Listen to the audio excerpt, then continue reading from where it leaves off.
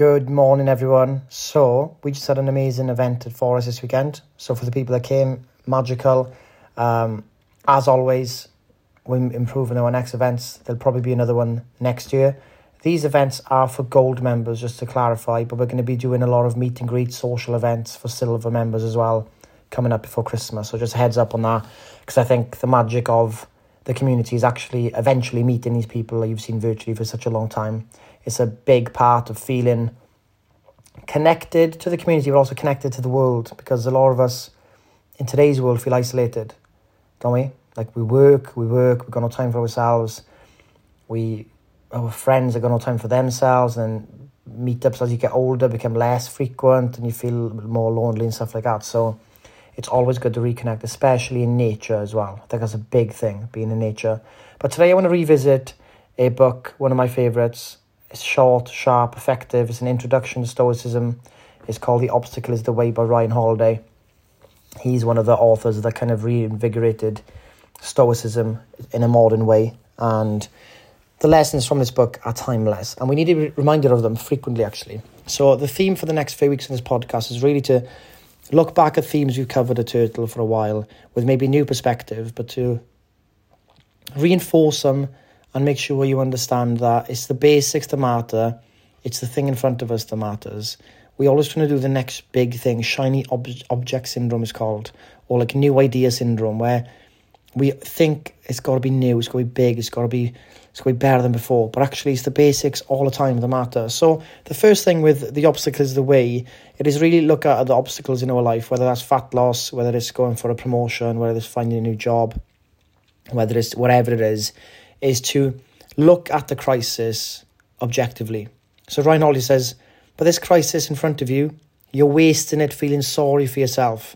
Life speeds on the bold and favours the brave. So a lot of us are feeling sorry for ourselves about obstacles in our way. And that's a very generalised view of this. Some people's obstacles are very complicated. But to waste time feeling sorry for ourselves is doing the opposite of what we couldn't be doing, which is going towards this obstacle and actually doing something about it. And he says the path of least resistance is a terrible teacher. Of course it is. A lot of us say, I want an easy life. No, you don't want an easy life. You want a life filled with challenges that make life an adventure, which make you feel alive, which make you feel accomplished, which make you feel like you've achieved something and you've done it with your own hard graft. You've done it from your own effort, your own wisdom from it. That's how you build your character. You don't build character playing an easy life. And Benjamin Franklin said, the things which hurt instruct, right? There's a big truth to that. And we can be blindly led by these primal feelings, or we can understand them and learn. And these primal feelings are the kind of animalistic, irrational, highly emotional responses we have. You know, they were there for a reason many, many years ago, but today's world, they don't really do us justice. They're not that they always looking out for danger, always thinking it's life or death, but it's not most of the time today. And if you let these kind of like primal feelings become your compass, you're going to feel out of control, you're going to be triggering a stress response, everything's going to be a panic, emergency, and you will feel completely confused and chaotic in your life. So we don't want to be led by our primal feelings. We want to understand them. Why do I feel anxiety walking into a big room of people? Right? We can explain that away. We can see that the anxiety is my mind going with a lot of people, a lot of new people, right? But then the next part is there's no danger here. Everyone's thinking about their own lives, right? No one's looking at me, laughing at me. This is an automatic, and it's kind of a nice little friend, the anxiety is there, saying, look, a lot of new people, wait, watch out. And you're like, no, it's fine. I know this is a big group of people, but it's not a problem, it's not an emergency. Chill out, right? And you explain that fear away and the anxiety away. And you kind of don't let it actually lead your life, if that makes sense. Then he says, a few more quotes from the book I love. I guess it's on me then. I don't have the luxury of being shaken up about this or replaying close calls in my head. I'm too busy and have too many people counting on me. And this is true as well. You can replay things that have happened in the past and you can get anxiety from them. It can cause you to be living in the past. You're not looking at the present. You're rethinking things. How could I have done that better all the time? making things up in the head. Every time you replay what happened in the past, you add another layer of story to it. We think our memories are like looking at a film, but it's not. Our memories are always patched from another every time we think about it.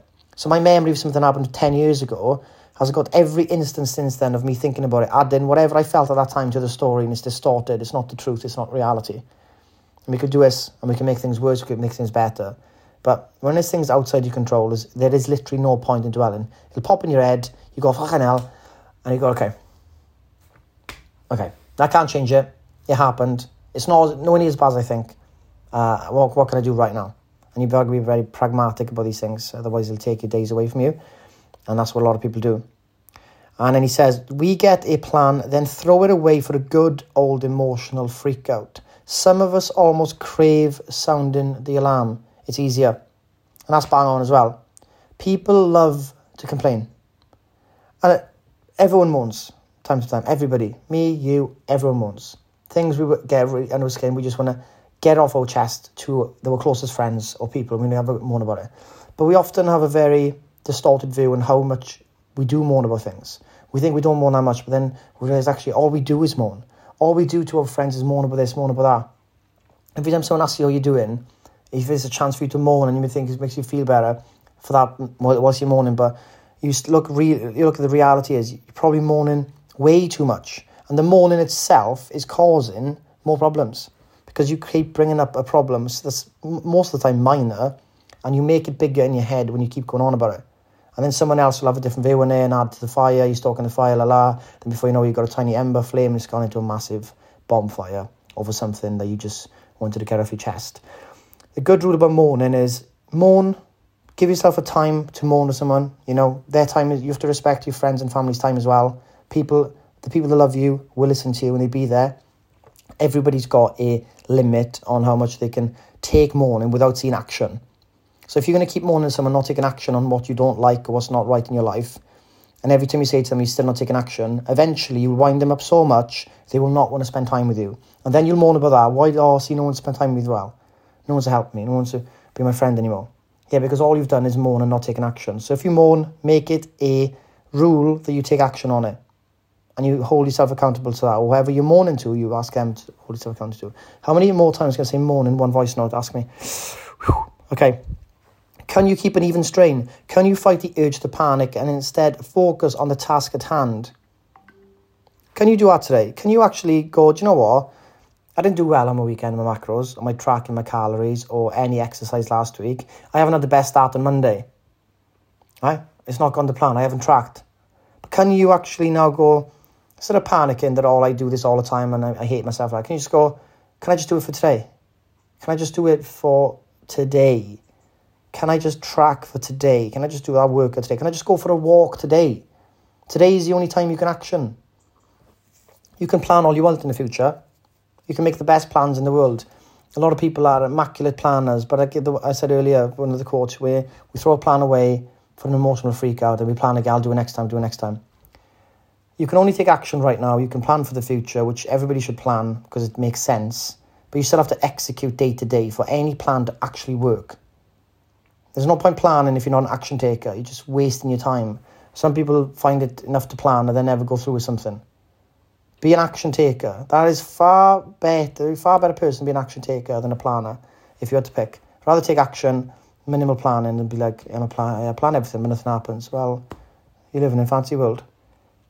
Right? And he says, then Marcus Aurelius looked at roasted meat as a dead animal or vintage wine as old fermented grapes. He saw things how they are. And that's quite a cool way to look at stuff as well, I think. You know, you look at these, some people look at this celeb, like speaking to Jackie Gilbert, who's one of our members. She got invited to the Queen's funeral. A huge achievement. It was a bad company, amazing bad company, high quality stuff, right? And she got invited because she went to the Queen's birthday. Last year, Queen had one of her bags. She got invited to the funeral. And she realised, she said, she saw these world leaders and saw they're just humans like me. You know, they're just humans like me. And that's exactly true. When you look at things how we are, any person in this world, this leader, this celebrity, this someone you got high esteem, is just another human being like you. See things how you are. Like, because this comparison world is really, really bad. Because that comparison world on Instagram is not how anything is. You see that classic photo of someone in Santorini, there's no people there, it looks crystal clear, amazing. And you see the reality is this massive queues of people waiting for that photo, like chaotic. There's no tranquility there at all. There's nothing like it seems, right? And he says you need to be objective, you need to look at things objectively, which means removing the you. So what happens when you give other people advice? Their problems are crystal clear. The solutions are obvious, right? So can you do that to your own life? You say, I can't, I know, it's me, it's hard to do it. But why is it hard to do it? Because you think you're different to other human beings? You think the advice to you needs to be more special and it doesn't apply to you because you're different? Or do you think, what is it? You see your friend and they come into you saying, my partner's just been doing this to me for months and months and months. And you go, look, the obvious answer here is, he's not good for you. You're unhappy. Leave him or her. And then when it comes to us, we're in that situation ourselves. And it's very hard to see outside of it sometimes. But you be objective and your friend tells you, listen, you're in a really bad place right now. You're not you anymore. You come to me for months, 6 months, 7 months. You're not happy. Things really bad. I know, but I know I can't. Maybe I shouldn't do it. But then once they've left the scenario, 3 months later, they go, fuck, why can I see it? Well, you can see it if you remove the you.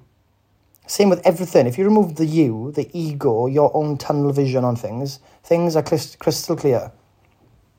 The you is the distortion. When you look at health and fitness, for example, you say, I don't know how I'm putting weight on. I don't eat that much. Remove the you, the ego, the self that is protecting the truth. Because if you remove that, you go, no, I am. I'm nibbling, I'm snacking, I'm eating, I'm emotional eating. I am eating a lot. I just don't want to accept it. Those chocolate bars and stuff I eat when I'm watching TV, I'm not accepting them. I don't see that. And then you don't admit it to yourself because yourself doesn't want to be put to blame at all. Yourself or the ego, whatever you want to call it, doesn't like to be blamed, doesn't like criticism. It goes into defensive mode. You remove that defensive mode and you can get really crystal clear vision. Same with feedback. Just going through feedback forms now. Don't take feedback personally, right? You take feedback personally, right? You can't see what they're trying to say. They're seeing things objectively, right? Some people do come from a very subjective viewpoint where they're not, of course, there's some people that will not see things how they are as well, and it's the other way. But when you have feedback, you need to remove the you to really understand what people are saying. And some of this goes for conversations as well. Can you listen to someone without always trying to interpret what they're saying through your own personal experience? Can you just listen to them? It's a big one, you know. And I mean, this is probably the major part of being able to live day to day, make decisions, quick decisions, remove the emotional disturbance. Because the emotional disturbance comes from the me reacting to something. And if I can see things clearly day to day and make decisions on objective viewpoints, I can get on with stuff quicker. I can keep a cool head. Remember that when it comes to health and fitness. The rule is, if you're not losing weight over a long period of time, say you've been trying to lose weight for 6 weeks and you said, I've been in a deficit for 6 weeks, I haven't lost weight. If you were to see this from a very subjective, defensive viewpoint, you'd say, this definitely, my calories are wrong. I've been in a deficit, something's up, it must be my hormones, it must be something else that's wrong with me. But if you were to look at it objectively and look at the data, and as a scientist, you'd say, by default, this person has not been in a calorie deficit because there's been no weight lost, right? So the calorie in of this equation isn't correct. The person's been eating more calories than they think. That is the obvious, simple answer. You know what? You're not an abnormality to the human race or the laws of physics, all this stuff, right? So we look at things objectively. The truth is there hasn't been a calorie deficit created. So either the calories are not right, or more often than not, the calorie intake is way too high. And because it's stuff like weekends creeping in, it's snacks and nibbles. It's not being honest with yourself when you're tracking. You have to be honest with yourself. Look at things objectively. Answer's simple. And then you get on with it. You crack on and go, right, okay, today I will track 100% honestly, see what happens. And this is what will happen. You will realise how off you were with your tracking than before. That's exactly what happens. I've seen it so many times. And this is when the defensiveness drops. And I'll never judge you. No one turtle judges you. If you say, do you know what? Put my hands up. I was lying to myself. And I'm not coming out and calling you liars. That's not what I'm doing. I say, you're a liar. You're a liar. You're an actress. I'm not saying that. I'm saying that we often get deceived by ourselves. We don't, not doing it purposely. We just need to think, okay, maybe I have emotionally eaten, but I should track it. And we forget that we've eaten more. Like, what did you eat 4 days ago? It's hard to see. It's hard to tell. Right? So that's important.